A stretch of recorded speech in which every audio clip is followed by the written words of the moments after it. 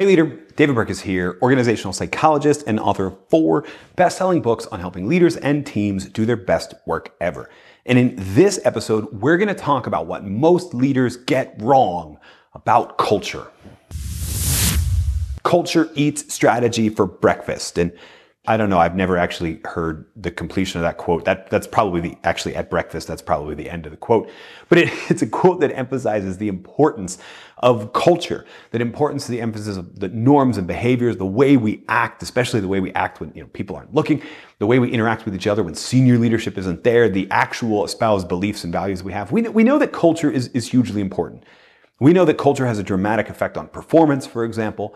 We know that it has massive effects on engagement, on profitability, all other things being equal in terms of knowledge, skills, and abilities and access to resources. We know that culture is the difference maker between a successful organization, hopefully accounting for lunch, and a less successful organization. But even in knowing all of that, there are still a lot of things that leaders get wrong about culture. A lot of their attempts to shape culture are maybe just surface level or not all that effective. Maybe there's an incongruity between the stated culture and the actions of leaders, and we could film a whole other video series about that. But in this episode, we're going to share the most common things that leaders get wrong about culture and some ways you can rethink the culture around you, on your team and your organization, not only to get them right, but hopefully to increase all of that engagement and performance that we heard was so important. Hopefully to build a culture that maybe stops eating people, or at least stops eating strategy and actually focuses on getting stuff done. We're going to talk about that.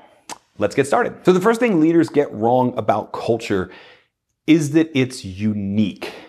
I work with organizations from all over the globe, except Antarctica for obvious reasons. I work with leaders in a diversity of different industries. And it's funny because good culture or bad culture, everybody assumes their team or their organization's culture is unique. Oh, well, we do things a little bit differently around here, and you need to know that before you. Or, our problems are unique. Really? Do you manage people? Because people are pretty similar. And the truth is, when we look at positive organizational cultures, good organizational cultures, what we find is that they're not actually all that unique. It's a bit like that Tolstoy novel, Anna Karenina, which opens up with the line that all happy families are alike and every unhappy family is unhappy in its own unique way. Culture's kind of like that. It turns out that when you look at teams and organizations that have cultures that actually do bring out the best in people, they're not actually all that unique. There can be all different forms of toxic cultures. That could be unique. But positive cultures, not actually all that unique. In fact, when you look at the research and you look at some of at least my favorite studies on organizational culture, what you find is that positive cultures usually have 3 fundamental elements. And I've talked about them in other prior videos that we'll link somewhere.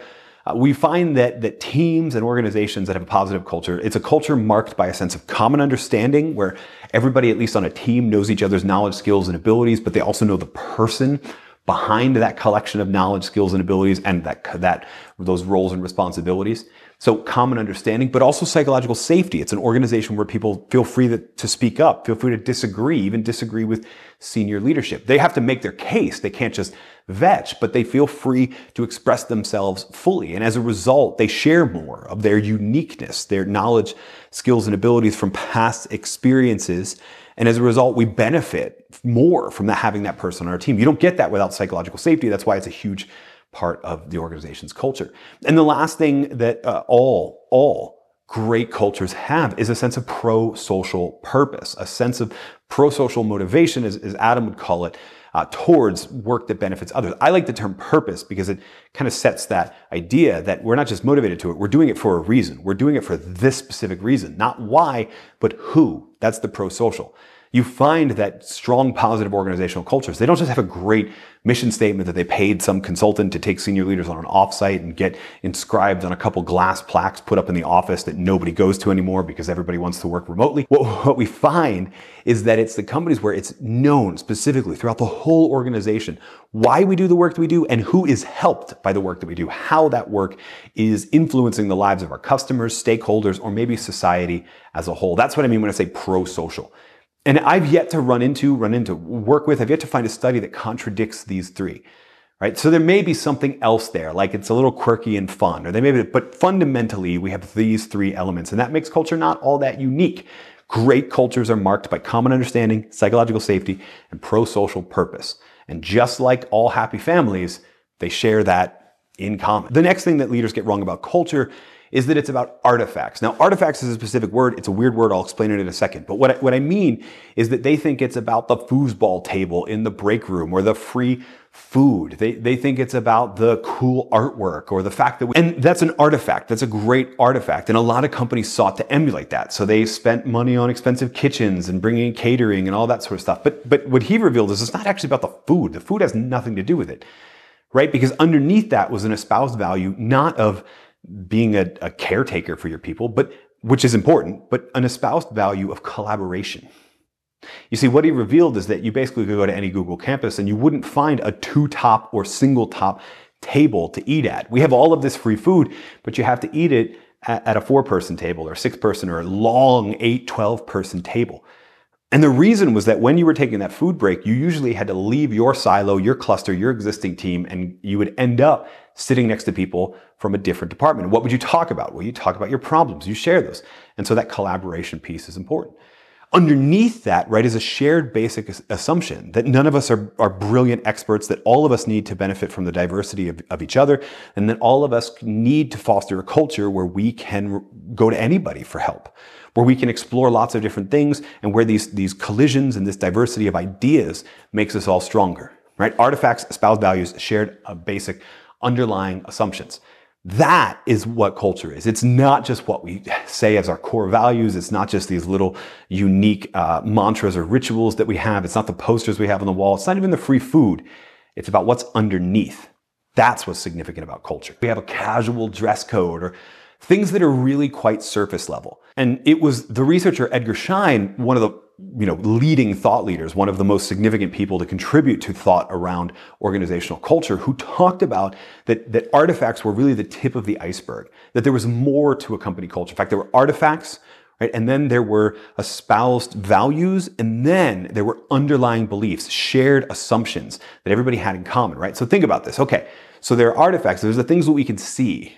Those things point to values that are espoused in the organization, but those values are derived by things that we all as part of this culture believe. And in doing so, we build a deeper sense of identity because it's not about the foosball table, it's about something deep. I'll give you an example. More than a decade ago, I was privileged to sit in on a talk with a small group of people led by one of the first chief information officer, chief tech people at Google, right? This is like employee 30 at Google. And one of the things he talked about was the free food thing, which is an artifact. The fact that, you're never more than like 50 steps away from free food, that there's all these cafeterias throughout every Google campus. The third thing that most leaders get wrong about culture is that it's about the company. I've even said it in the making of this video, and if I said organizational or company culture at this point, it's because I forgot to edit it out. But that is the term that we use most often, company culture, organizational culture. And yes, there's sort of an outward bound of an organizational culture. But if you think about most people's experience of work, you quickly realize that the team culture matters more. And the best organizations, the best organizational culture is one that focuses on team culture. The role of senior leadership, the role of everybody involved in shaping organizational culture is to set the outer limits, right? To set the guide rails, but encourage teams to develop their own unique little idiosyncrasies, their own shared assumptions, their own values that presumably go above and beyond. Don't replace, but add more to the existing company values. I think of it as concentric circles, right? Team culture is more important. Team culture fits inside organizational culture, but we do need to emphasize that. Why do I bring this up? Because this emphasizes that you can't rely on just senior leadership or HR or training and development. You can't rely on company-wide initiatives to shape culture.